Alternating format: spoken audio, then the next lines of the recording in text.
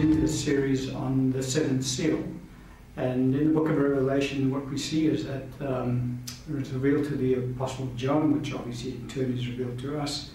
There are 7 seals mentioned, 7 trumpets mentioned, and 7 bowls mentioned. And we're going to be dealing with each one of those as we go through this series. In this particular section, we're dealing with the 7 seals itself. And so in the previous teaching, we had a look at the first 4 seals. In today's teaching, we're going to look at the 5th seal. We'll look at the rapture, we'll look at the 144,000, and we will look then at the 7th seal. We will not look at the 6th seal today because, as I've already mentioned in the previous teaching, with regards to eternity, the spirit realm is not constrained by time or distance. And so what we think should follow chronologically in sequence, that you get the 1st seal, then you should get the 6th seal, and then you should get the 7th opened in sequence. Although in Scripture they actually are opened in sequence, what transpires is that the events around the opening of those seals do not chronologically take place in the earth in that sequence. And so we will see it more clearly as we get through it and we get to actually discussing the 6th seal. But we'll see very clearly that the events pertaining to this opening of the 7th seal certainly do take place chronologically in the earth before the events of the 6th seal. We'll look at it as we get into it. We saw in the previous teaching the first 4 seals. All of them pertain to events that had been occurring since the beginning of mankind on the earth, even until this current age or generation that we're living in now, and will continue to function even until the end of the age, because they all speak of certain angelic beings that have been released into the earth to do certain, mandated with certain tasks, and all of those angels have been accomplishing those tasks even before our Lord came to the earth, and are continuing to accomplish those tasks in the earth. And so we come to the 5th seal. And again, the 5th seal, when we read the account, we will see that it pertains to a different type of event completely. And the account is picked up in Revelation chapter 6, verse 9 through to verse 11. Scripture says, "When he opened the 5th seal, I saw under the altar the souls of those who had been slain for the word of God and for the testimony which they held. And they cried with a loud voice, saying, How long, O Lord, holy and true, until you judge our blood on those who dwell on the earth? Then a white robe was given to each of them, and it was said to them that they should rest a little while longer, until both the number of their fellow servants and their brethren, who would be killed as they were, was completed." And so we see when this 5th seal is opened up, that the Apostle John is given a vision of an aspect of heaven that we don't really know too much about. And that is that under the altar of God, all of the Lord's martyrs are currently resting in that location. For the Scripture said to them that they were to rest a little while longer. So they've been resting there ever since they got there. They will continue to rest there until the time of the end of the age. Now, as I say, the Scripture is very silent to us as to what conditions are like under the altar of God. But we do know that it is a separate location to where the rest of the saints are kept in heaven. Now, heaven is a vast area, and there's obviously more than one heaven. The Apostle Paul was caught up to the 3rd heaven, and so obviously there's a 1st and a 2nd heaven as well. The Apostle Paul was also caught up to paradise. And so heaven has these different tiers to it. There are heavens, the Bible does describe heavens plural, and it is also extremely vast in size. The earth, in comparison to heaven, is minuscule in size.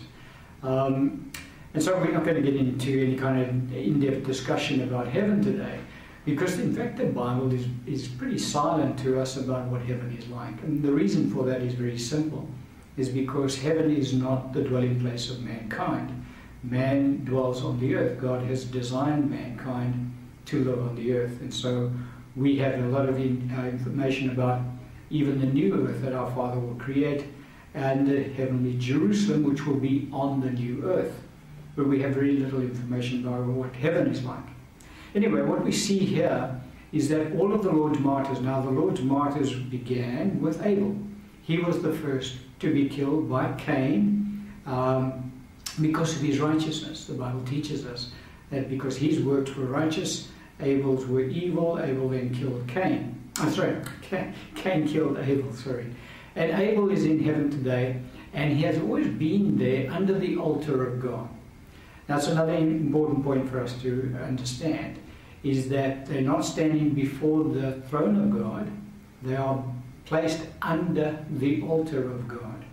And so they're in a separate location to the rest of the saints, but they're also not before the throne of God, because for various reasons we're not going to touch on that right now. The other thing we see here is that there are multitudes that were there when John saw them. Because he says here that he said, I saw under the altar the souls of those who had been slain for the word of God and for the testimony which they held, and they cried with a loud voice, saying, How long, O Lord, holy and true, until you judge and avenge our blood on those who dwell on the earth? And so there were multitudes at that time when John saw them. Now that would have been all of the Lord's martyrs that had died from the time of Abel until the time John saw them. Now it was said to them that they were to rest a little while longer until their full number was completed. And so their full number has not yet been completed, because ever since the time of John's vision up until the present day, multitudes of the Lord's saints have since been martyred for their faith in Christ. And that number has not yet ended, because that number will only be completed by the end of the age. And so all of the Lord's martyrs, when they die, they go to this separate location in heaven. They're housed under the altar of God, not in the city of Jerusalem, but under the altar of God. Now, why are they there? Because they are destined for great glory on their day of judgment, because our Lord has deemed them worthy to suffer death for the testimony of Jesus Christ our Lord. And so they will receive great glory on their day of judgment. Something else that we see from this passage of Scripture is that it was at that time when the seal was opened, this first seal, it was only at that time that they were then given their white robes. Now, why is that? It's because the white robes that the saints wear are washed clean in the blood of the Lamb. So the blood of the Lamb had not yet been shed prior to our Lord Jesus opening up the seven seals. And so when he opened those seven seals, he had already offered up his blood as the atoning sacrifice for the sin of the world, and therefore their robes could therefore be washed in white. And they were then at that point given white robes. And so all saints that go into heaven now are given their white robes, including the saints under the altar of God. But the point I just want you to bring across here is that all of the saints up until that time, even though those martyrs were under the altar of God, they did not yet have their white robes on, because the blood of Jesus had not yet been shed. At the time of the opening of the first seal, that had transpired, and so their robes could be made white in the blood of the Lamb. And so that's the information given to us when the first seal is opened.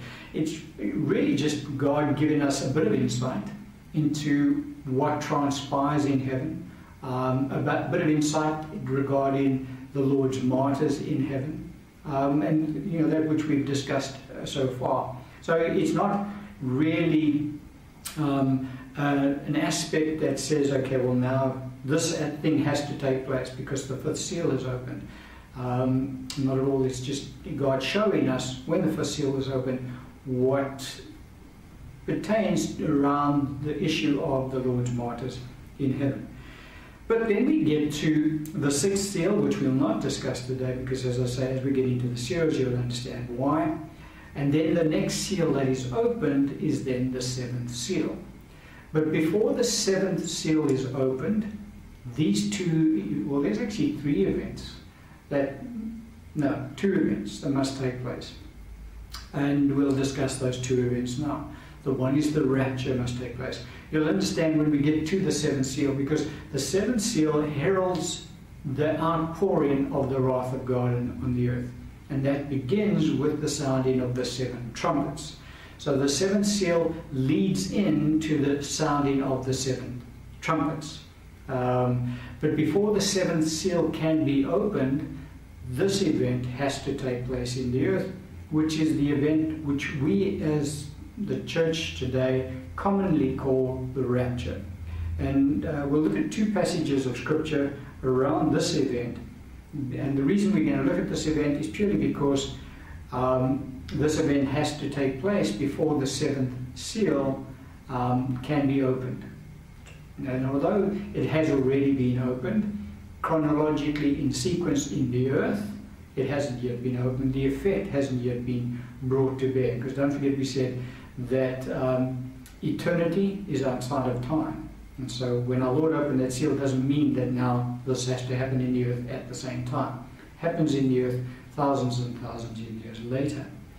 First scripture we'll look at is in 1 Thessalonians chapter 4, verse 13 to 18. The Holy Spirit through the Apostle Paul writing to the church, and he says, "But I do not want you to be ignorant, brethren, concerning those who have fallen asleep, lest you sorrow as others who have no hope. For if we believe that Jesus died and rose again, even so God will bring with him those who sleep in Jesus. For this we say to you by the word of the Lord, that we who are alive and remain until the coming of the Lord will by no means precede those who are asleep.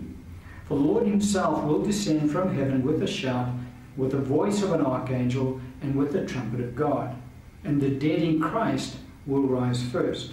Then we who are alive and remain shall be caught up together with them in the clouds to meet the Lord in the air, and thus we shall always be with the Lord. Therefore comfort one another with these words." And then the other passage is in 1 Thessalonians 5, 1-9. "But concerning the times and seasons, brethren, you have no need that I should write to you. For you yourselves know perfectly that the day of the Lord so comes as a thief in the night. For when they say peace and safety, then sudden destruction comes upon them, as labor pains upon a pregnant woman, and they shall not escape. But you, brethren, are not in darkness, so that this day should overtake you as a thief. You are all sons of light and sons of the day. We are not of the night nor of darkness. Therefore, let us not sleep as others do, but let us watch and be sober.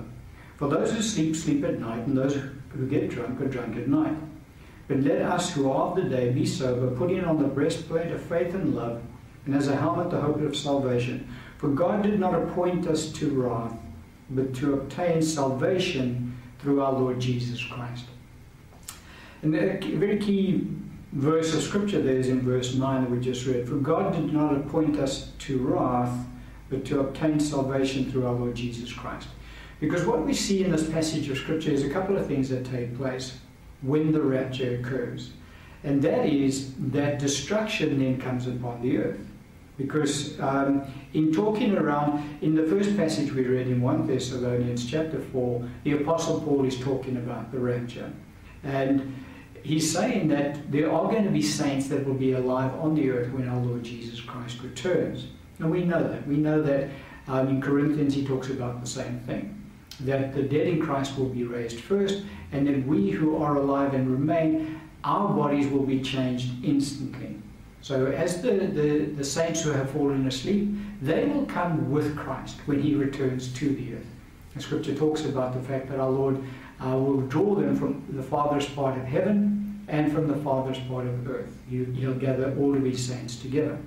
So the saints that are in heaven currently, when our Lord returns to the earth, they will return with him.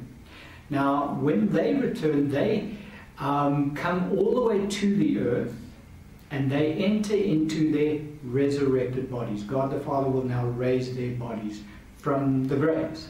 And they will then rise in their resurrected bodies to meet the Lord in the air.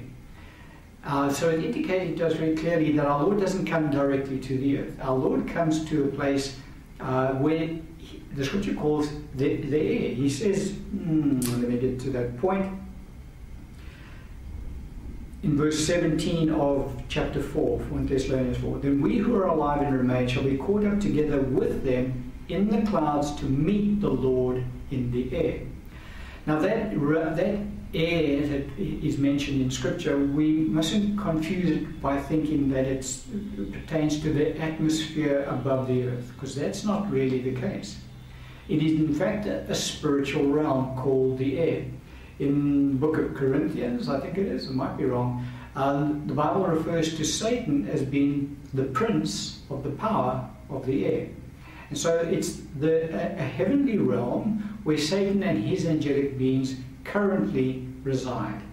There's that war that's still will break out in heaven, where Michael and his angels will fight against Satan and his angels, and they will cast them to the earth. But currently they're in that heavenly realm, and they rule over the earth from that realm. That's why the Bible in the book of Ephesians talks about we wrestle not against against flesh and blood, but against principalities, powers, rulers of the darkness of this world, and spiritual wickedness in the heavenlies. And so Satan and his angels reside in a heavenly realm which is above the earth, which is called the air, because the scripture calls Satan the prince of the power of the air. And so our Lord, when he returns, before he returns, Michael and his angels would have cast Satan and his angels out of that realm. And Satan and his angels will then be cast to the earth. And so all of heaven will be completely cleared of all of Satan's angels. There will be no more of his angels in any of the heavenly realms at all. Now, when our Lord returns to the earth, the saints who are currently in heaven will return with him, but they will not yet have their resurrected bodies. So our Lord will return to this place called the air, and he will wait there. His saints will continue to the earth, where they will then enter into their resurrected bodies. They will then ascend to meet the Lord in the air. Now, the saints who are alive on the earth at the time that our Lord returns, their bodies will be changed instantly, in the twinkling of an eye, the scripture says.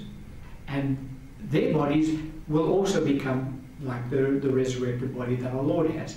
And so then all of the saints, those in heaven who now have entered into their resurrected bodies, and those who have been remaining on the earth at the time and are also changed in their resurrected bodies, the whole church will then ascend into the air to meet with the Lord Jesus and forever be with him. Now, at that time, the church will enter, our Lord will enter into judgment with his saints.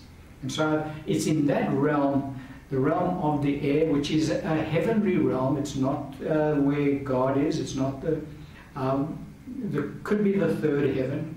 We don't know. The Bible just talks about a first, second, and third heaven. We don't know which heaven is in which format, really. And the Bible talks about paradise. But it's a heavenly realm, nevertheless. It's outside of this earth's atmosphere. It's there where our Lord Jesus talks about the bema seat of Christ, will enter into judgment with his saints. And each one of the saints will, during that time, give an account of their lives to the Lord Jesus, their lives that they conducted in the earth while they were on the earth. Because the Bible talks about the fact that we will be held to account for things done in the body. So talking about when the saints were alive on the earth. That is the time of judgment that the Lord will enter into with us.